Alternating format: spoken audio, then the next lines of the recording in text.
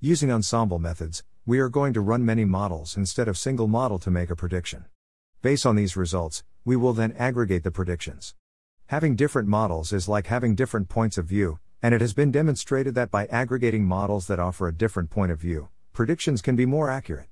Let's explore further in our article here. Neighbor cartoon. How ensemble works. 1. All methods will reduce the generalization over a single model, hence they reduce the risk of selecting a poorly performing classifier. 2. Ensemble learning combines all those individual predictions into a single one. 3. The predictions made from combining the three boundaries usually have better properties than the ones produced by the individual models. 4. This is the simple idea behind ensemble methods called ensembled learning. 5. The most commonly used ensemble methods. 1. Bootstrap sampling. 2. Bagging. 3. Random forest. 4. Boosting. Working on diamond dataset. 1. Let's work on a set of diamond dataset making predictions about diamond prices by using ensemble learning. 2. Here is the link to the diamond dataset. Diamonds data. 1. Download the CSV and read using NumPy. 2. The three fields data, cut, color and clarity will be transformed from categorical to dummy features. 3.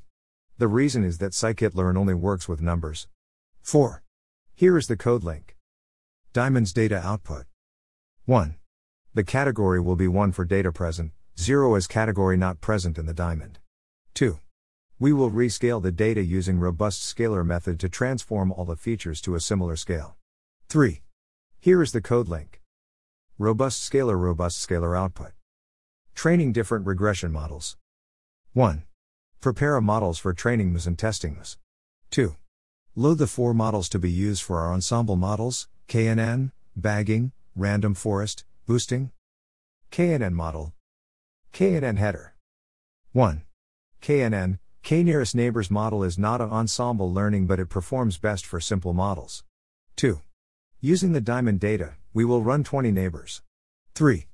Using Euclidean metric to measure the distances between the points and then train the models. 4. The performance metric is saved as value 1.